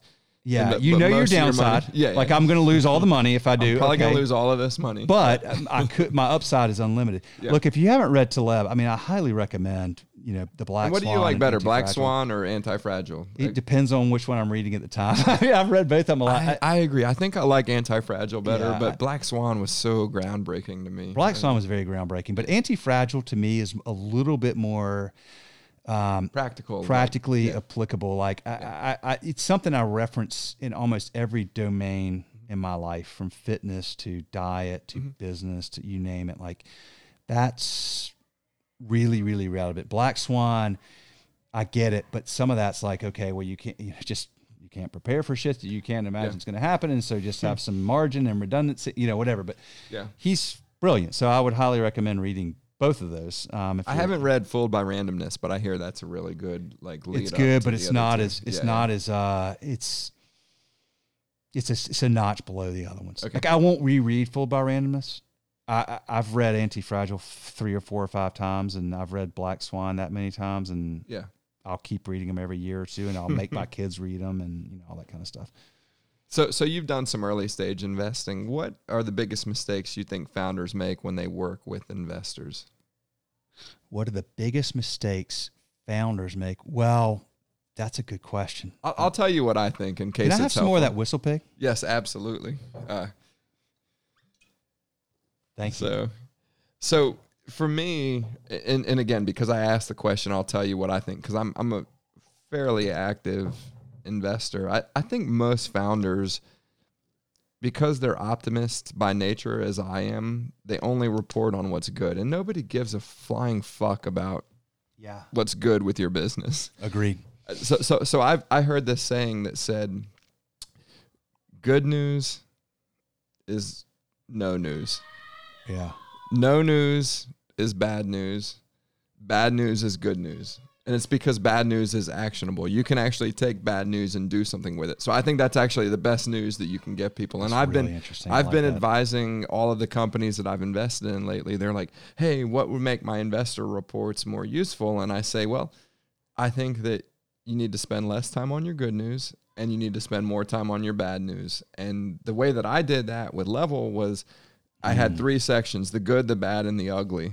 And if they weren't equal, I knew that I was lying to myself, because there's always good news, there's always bad news, and there's always ugly news. And I think you need to balance all 3. But I'd be curious to hear, again, you've seen other founders. That was my experience, is that they don't spend enough time on the shit that can actually be fixed. So I'm a weird investor too, because I bet on 3 friends. Bobby's one of them. Like Bobby went and built basically a competitor to First Research. Okay. Called Vertical IQ. And because he saw that, they bought First Research and then they didn't do shit with it. Like they just let it sit. And it's like, well, all the things that we told them they should do that would make it, but like the evolution of the product. And so he just started another business, and now he's taking them out and doing really well. And I just knew, I was like, I bet on the horse, I bet on the jockey, not the horse. So one of the smartest interviews I've done, not because I interviewed him, but one of the smartest interviewees I ever did was with a guy named Austin Rosenfeld, who invests a lot of money. He's built this wildly successful consulting business out of Dallas. Yeah. And pays him like $7-8 million a year in profits. Yeah. And he's maybe 40 years old, 41. Freaking badass. But he invests all over the place. And I asked him, like, what's your number one advice? And he said, bet on the jockey, not the horse. Yeah. So that's been a consistent theme for me, is like, how do you bet on the jockey? But what are the jockeys that you want to bet on? Like, what about the jockeys makes you want to bet? Well, my thing is the people I know. Like, I know Bob. I was like, I just bet on Bobby. Like, that guy's got the passion, the energy, the positivity, the hustle, the drive, the rigor, the business savvy. Here's something I'd be curious your thoughts on, but I don't know if you know Greg Brown, but he runs the Charlotte Angel Fund. Really, really smart guy. I'm not a big fan of angel funds in general, but Greg is the guy. Like he's awesome. Yeah. We're very lucky to have him in Charlotte. And he talked about bet on the jockey, and I asked him, I said, well, what is it about the jockey that you want to see? And he said, I want them to be stubborn enough to not give up on day one, but I want them to be confident enough to pivot when they need to pivot. Yeah. It's like, I feel like that balance of like, I'm not giving up, but also like I'm not going to close my mind and say that my original idea was the right idea. And I think that's the most impossible thing for somebody to capture. But I do think that that's what I want to see in somebody who I'm going to give my money to. Well, so Bobby actually wrote a book called The Hockey Stick Principles. Okay. And it was like a much better version than Restaurant Owners Uncorked, in the sense that, I say better, it was a different version. He went and interviewed a bunch of successful people, Lebda from Lending Tree being one of them. I think Sarah Blakely was in it. Like, he got a lot of good interviews, but, you know, he wrote this book about the 4 different stages of, you know, successful startups. And a lot of it was about what he calls the blade years, right? Like, you think about a hockey stick, right? And so those years where everything's flat and it's lonely and it's hard and you're tinkering and you're pivoting and you're having to stick with it when you're just, you know, there's tough day. I mean, we've all had, like, there's days where you're like, fuck, like, what the fuck am I thinking right now? Yeah.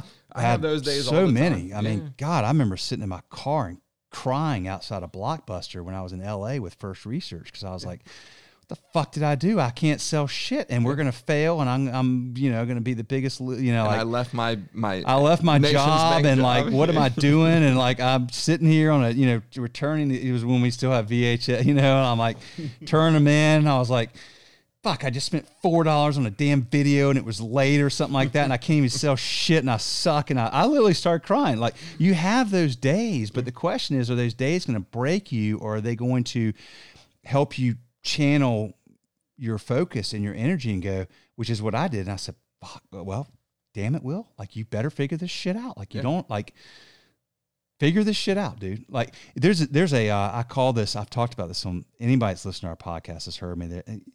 They're probably tired of hearing about this, but there's a video, and I call it the best 3 minutes on YouTube. And you may have heard of this guy, Jocko Willink. Do you know Jocko? 4:30. Huh? 4:30. I follow him on You Instagram. follow him on Instagram. He posts his 4:30 watch every morning. I fucking love it. Yep. I think it's one of the best things ever. I've been doing that until recently, and I'll tell you why I changed in a second. But Jocko's got this thing, you may have seen it. It's called Good. Yeah. Have you heard the story he tells about? So just the real quick version is, you know, for those of you listening, if you haven't seen this, he was a Navy SEAL, and he was a commander, and he would have guys come to him, and they would present their problems. And he had a guy that came to him one day, and he's like, Jocko, we got this problem, and I already know what you're going to say. And Jocko goes, well, what am I going to say? He goes, well, you're going to say good. And he goes, you always say good when there's a problem. And Jocko said, yeah, that's exactly right. You know, what we would say is, every time there was something like, okay, we're not going to get this new equipment that we were supposed to get, this good, that helps us stay light and nimble. You know, we're not going to get this mission we were going to be deployed on. We're not going to get that. Somebody else is getting good, more time to prepare for the next mission. So he would take every problem and figure out what's good about it. To your point about like, what's the ugly shit. Yeah. That's actually the stuff, like, It's I've actually, I tell you, man, I came across that earlier this year, and I mean, like, without sounding like overblown, it really, in some ways, changed my life in the sense that it was one of those moments where I kind of inherently thought sort of like that subconsciously, but that crystallized it so much where every single time there's a problem now, my first response is good. Yeah. Okay. And now what are we going to do with that? I've made my kids watch it. I've talked to the family about it. We talk about it at Schedule. Like, it's such a great way to look at problems. Like, this is a bad thing, supposedly, but good. We can turn this into something really meaningful. This gives us an opportunity to get better or to grow or whatever. Once again, anti-fragility, right? Yep. Big stressor, boom, hard thing, bad, tough thing. What do? Are you fragile? You know, do you break, or do you grow because of it? Get better. That's what, you know, anti-fragility is all about. That's awesome. Yeah.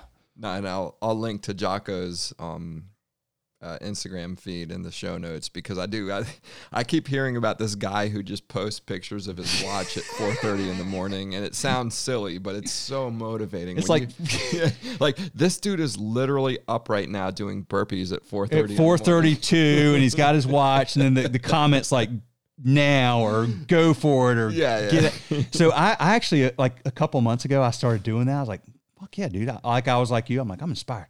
So I started getting up at 4:30. And I was like, yeah, this is great, man. I've got all this time to myself, and my kids are, you know, nobody else is getting up till 6:30. Then I was like, yeah, but the problem is Jocko goes to bed at like 8 or 8:30, and I was going to bed at 11, and I was like, 11 doesn't work for this is like not sustainable. So I just said, finally about a week ago, I said, fuck that. But I am inspired by him, and I think that, that's a great way to look at stuff. I think you have to have that. If you're going to be, you have to deal with things that way. If you're going to be a successful startup founder, man, you better be ready for some bad shit to happen you didn't plan for. And if you let it break you, dude, that's it. Like, you're done. But if you go, good, this is good feedback, this is going to help me get better. Yep. Then you will. No, I agree. And what I take from that is it's the reason I work out every morning at my new gym at 6 a.m. It's because I have to prioritize certain things. And for me personally, I need to go get a workout in, and you can't take it from me because nobody's calling me at 6 a.m. So that's when I go work out. And that's why I love what Jocko's doing, because it's like, I'm committed to me first. So I'm going to do what I need to do for me. Yeah. And then other things are going to happen after that. But this is the first thing that I'm committed to. And I tell people, like, you need to prioritize, whether it's your family or your health or your fitness or whatever it is. Like, you need to prioritize that. Whatever that is, put that first and do that first in the day. And you know what, man? I think that there's, like, I used to look at that and be like, oh, well, if you're starting you should just be working all the time, and who has to. I tell you what, man, that's not sustainable. I don't know how Elon Musk does it or whatever, and sleeps under the desk and all that shit and works 20 hours a day. And if you're not Elon, man, like, you should probably find time to exercise, to be outside and get sun and fresh air and eat well, because those things help you. They give you the foundation.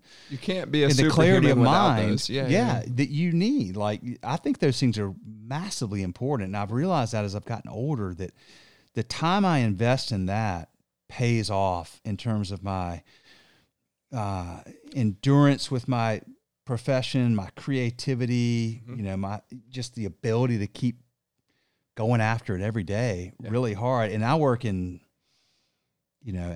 bursts. Like, I get a lot done in a really short amount of time. Again, I mean, that's even going back to JP Morgan, one of the original superhumans. Like, that was, he would work for 2 hours and get his work done, and then he'd go to sleep and take a nap. But you need the funny But he'd thing, get more done in 2 hours than most humans would get done in 3 years. Yeah, because we're on this stupid factory system. Like, 9 to 5 is like for robots. Like, I mean, we did that, for manufacturing back in the day or whatever, and like, that's not where we are right now. Like, I mean, like, if you're in a creative job, or you're in software, or you're in something that, where you can use leverage to your advantage, that you if you can get into a flow state, I think, if you're in a profession that has a flow state is the most amazing thing you can ever get into, and you won't stop a flow state. So I'm sure that JP Morgan would work for 30 hours in a flow state, but the minute the flow state stops, and that's where I am now. Like, if I'm not flowing, I'm leaving. Like, I don't need to put in time in your office. Like, I'm doing it right now. It's just wasted time, and it's actually hurting you more than it's helping you. I think exactly. If you're not in flow, I totally agree with you. Exactly. Well, I don't want to keep you too much longer, Will, because this has been awesome, and I know it's getting late. But how involved are you in the local Charlotte startup community? I'm not, man. I'm so disconnected. Like, I really. I thought about that early on, and I started making some efforts, but to be honest, I've gotten, what is the guy's name? Oh, Derek Sivers. You know Derek Sivers? I don't know Derek Sivers. I think Ferris interviewed him years ago.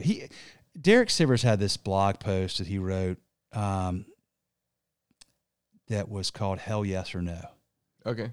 And it was how he learned to make decisions. And I really latched onto that, which is because he was a startup guy and he was a founder and he was running this, business that was taking a lot of time and energy. He started realizing, like, as soon as when you're doing that and you're getting all these opportunities, it's like death by 1,000 cuts, That's exactly where I am right now in my startup community journey, by the way. Like, it's really hard because you get all and you want to say yes, but then he realized, like, if my response to something isn't hell yeah, like when Christoph said, okay, my buddy John, he does this podcast, I was like, hell yeah, dude, I'll do that. That was my immediate response. So I was like, I'll do it. If the response isn't hell yes, and the answer is no, there's no in between. There's no like, let me think. As soon as you're like, let me think about it, the answer should be no. Yeah. Because that's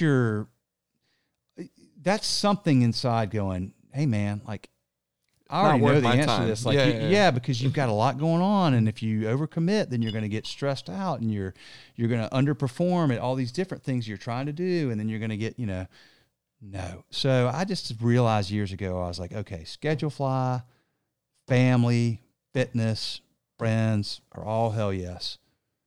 Everything else, unless it's something, it's a no. Like I had to make that commitment to myself to, focus on the things that I cared the most about. So I'm not connected at all, at all. Yeah. I'm not saying that you shouldn't. I'm saying that for me, that was a decision I just flat out. I think that's a very mature answer. Like for me, I've overcommitted to the Charlotte startup community, and now like, yeah, but you got this badass podcast out. Like this is a good thing, right? Like and I appreciate the opportunity, and I feel very fortunate to have this chance to do this. Well, I think what you're doing is like you're taking. This is a point of leverage, right? Like you're taking stories and you're sharing those stories and you're connecting yourself with a lot of people. So it's a good investment. Yeah, no. And I think in the long run it is. I think where I've probably misunderstood what I'm committing to is on the investing scene. And I've put a lot of money into a lot of companies, and I'm at the point now where there's companies that come to me that I would like to invest in, but I can't because I've so committed, and I just haven't really appreciated what a finite resource money is. Money and time, dude. Yeah, money and time. And that's the thing. Like I start to wonder, like, do I need to go raise money? Because I always thought that I could fund it with my own money. I clearly can't. Like there's way more companies that I want to fund than what I can afford to fund. And so maybe I need to go raise money, and it's been an interesting. I don't know if most VCs start that way, but that's where I feel like the direction I'm going is. But I don't know that it's just a money question. It's also like how do I spend time? How do I build a team that can support all of these different companies? And I'm not complaining. I think it's actually awesome. Like I think I've found my next calling, but it just may be very different than what I thought it was initially. Yeah. I learned to say no from Wes. I really, in that specific. I need to meet Wes. He sounds pretty fucking awesome. Fucking badass, dude. You should. Like Wes is down there in Wilmington. He has, he knows what he wants to do. He's got 2 kids. Awesome kids. Are you guys involved at all down there with Encino or that whole family, or the Wild Oak banking? Oh, Live Oak. Live Oak, that's it. Yeah. Live Oak. Well, that's interesting you asked that. Yeah. So Live Oak's is, for those that don't know, Live Oak Bank, you can go to their site. I mean, they're a very fast-growing, successful bank that has taken it's funny because it's a unicorn bank, right? Like they're worth $1 billion. Yeah. And well, what did they do? They went out and they said, okay, these are the verticals. These are the industries that have, if you go to look at their SBA loans, they have, these are the top 30 or whatever it is industries that don't default. They focused initially on commercial loan origination, if I'm not mistaken. That's what they did. Yeah. And they did it by industry. They literally looked at the SBA loan data, and they went, okay, what are the industries where there's a very low default rate? Let's go lend to them. Let's go become experts on those industries. And this is literally what First Research. It's funny because Bobby was like adamant, like he was trying to, for years, preach to banks like this is what you should do. Like you should go become experts in certain industries and just crush it. That's what they did. So they've got like 30 verticals, from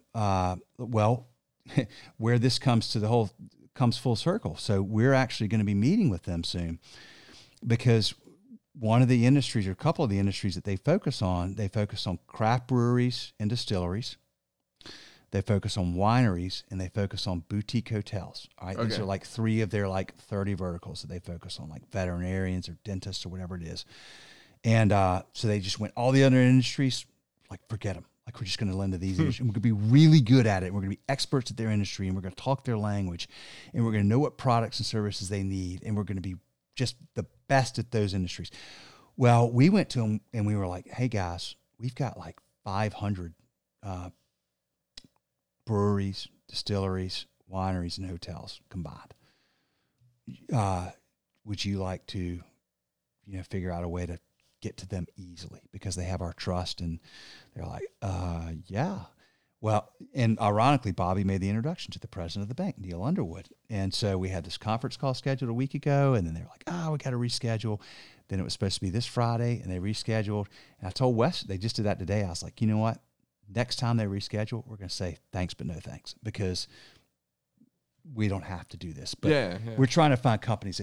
But the thing about them is they built a really, really successful bank by having that laser focus. And I don't know how much you know about their other businesses, but they created their loan origination software on Salesforce.com. Yeah. And they spun that out and it became Encino. And Encino is now $1 billion company. And then they spun out a company called Canopy. That's their investment arm. Yeah. And they've made $1 billion doing that. So they're one of those rare like trifectas. Freaking crazy. Yeah. Well, they had the Canopy was on the emails, and actually Wes asked me, he's like, why is Canopy on there? I was like, I don't know. I don't even know what Canopy is. And I looked at it. I was like, holy shit, they probably think they invest in fintechs. Yeah. And I was like, guys, we're not looking for invest. Like, we just want you to connect you. But anyway, amazing business. So no, I don't think, Wes fly fishes, and he takes great care of his family. He spends a shitload of time with his kids and his wonderful wife, and is not real dialed in, although I think he's starting to get to a point where he might want to, because frankly, there's not that Wes doesn't do it, he does a lot, but we're not sitting here, he's not sitting there constantly adding shit. Yeah. And that was to the point, is that like, I learned from Wes to say no. It was really important. Steve Jobs did that too. Like, 1,000 no's are better than a yes. Like you've got to say no, because if you do, then the time you say yes, it becomes really meaningful. But like with software, particularly, you can say, dude, we get suggestions all day long. I wrote a post a year ago. I was like, every week we get all these suggestions for Schedulefly. And if we did, like, let's say we got 10 suggestions a week and we added one a week, that's 50. Let's say we did it and we took 2 weeks off. 50 things we would add in a year and 250 things we would add in 5 years. What would happen to that simple software? It becomes complicated. Yeah. So you have to say no a lot. It'd be like, okay with that. And if somebody says, well, you don't have what we need anymore, then you go, that's okay. There's other people. You got to be okay with just being like, go ahead. Move on. Move on. Yeah. So saying no is a big thing. It's hard. I was terrible at it, and I've learned from Wes, and I've gotten a lot better at it. It's not my natural instinct, but I think it's a good thing. I read a really good book recently called Never Split the Difference. It's the best book on negotiating I've ever read. And I paid, $120,000 to go to Duke, and they taught us about BATNA and all kinds of bullshit that doesn't have anything to do with real negotiations. And this was like literally a guy who negotiated for the FBI. Who his point was, oh yes, he's like, I heard him on a podcast. It's fucking awesome. He's like, if you and your wife disagree on whether you should wear brown or black shoes, and your compromise is I'm gonna wear a brown shoe on the left and a black on the right, you both fucking lose. Yes. And he also said even further, he was like, if you're negotiating for someone's life and they kill the person, like there's no win. Like you have to get this person back home safely. And that's the only way you win. So you can't split the difference. You have to fucking decide what you want and you have to get it. And he gave some really good guidelines on how to get there. He was on either Ferris or Rogan. He was probably on both. He was awesome. It's great. Yeah. I remember listening to that guy. It was really good. And I have a friend that read the book like you and loved it. Yeah. No, and it's and I don't even remember this specific point, but I just remember that like I think that there are tactics to negotiating that if we follow them, like we don't have to like pay attention to what people normally say. Like I think you can actually like negotiate and not win, but like create a situation that everybody agrees, like this is where we should be going. Like we should agree that this is how I'm going to win. So yeah. You got to be willing to walk away though. And you have to be willing to be, get in an uncomfortable situation. Yeah. I totally agree.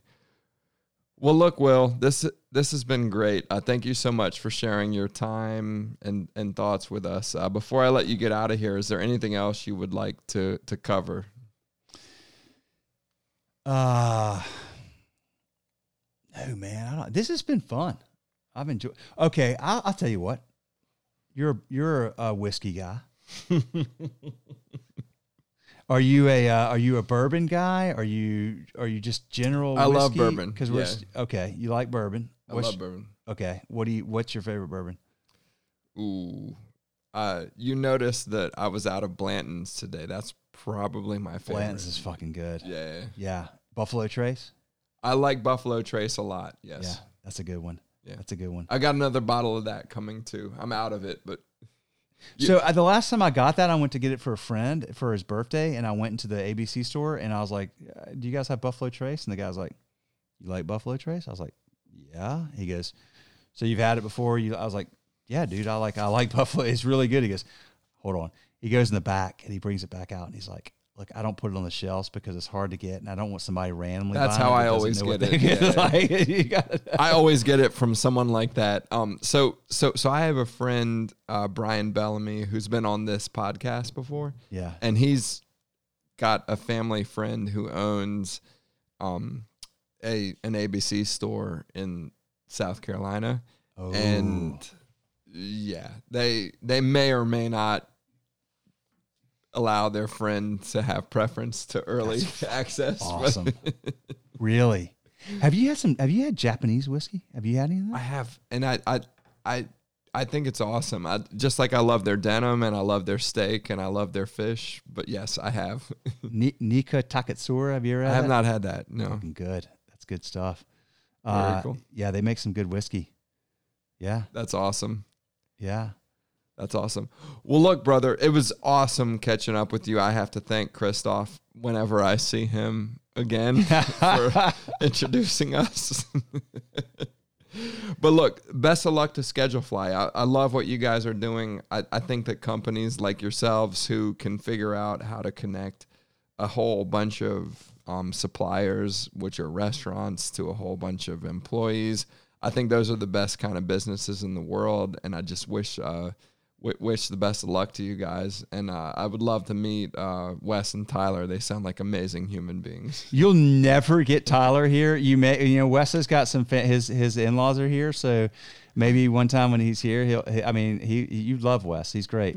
Tyler's he's doing. He's just not going to do it. I get it. No, he's not going to come. He's not going to talk. If he did, it would be like selling really out. Short answers and really smart answers, and like, why the fuck are you guys sitting around drinking whiskey talking about this shit? It's like real simple. Just fucking, do the things that you think are right, and that's it. So anyway, I appreciate it. This is fun. This is a lot of fun. I love telling the story, as everybody does. It's fun to share your story. It's fun to talk about it. No, it's great hearing about Schedulefly, and congratulations on all the success, and here's to future success. Cheers, man. Cheers, brother. Yeah, absolutely. All right.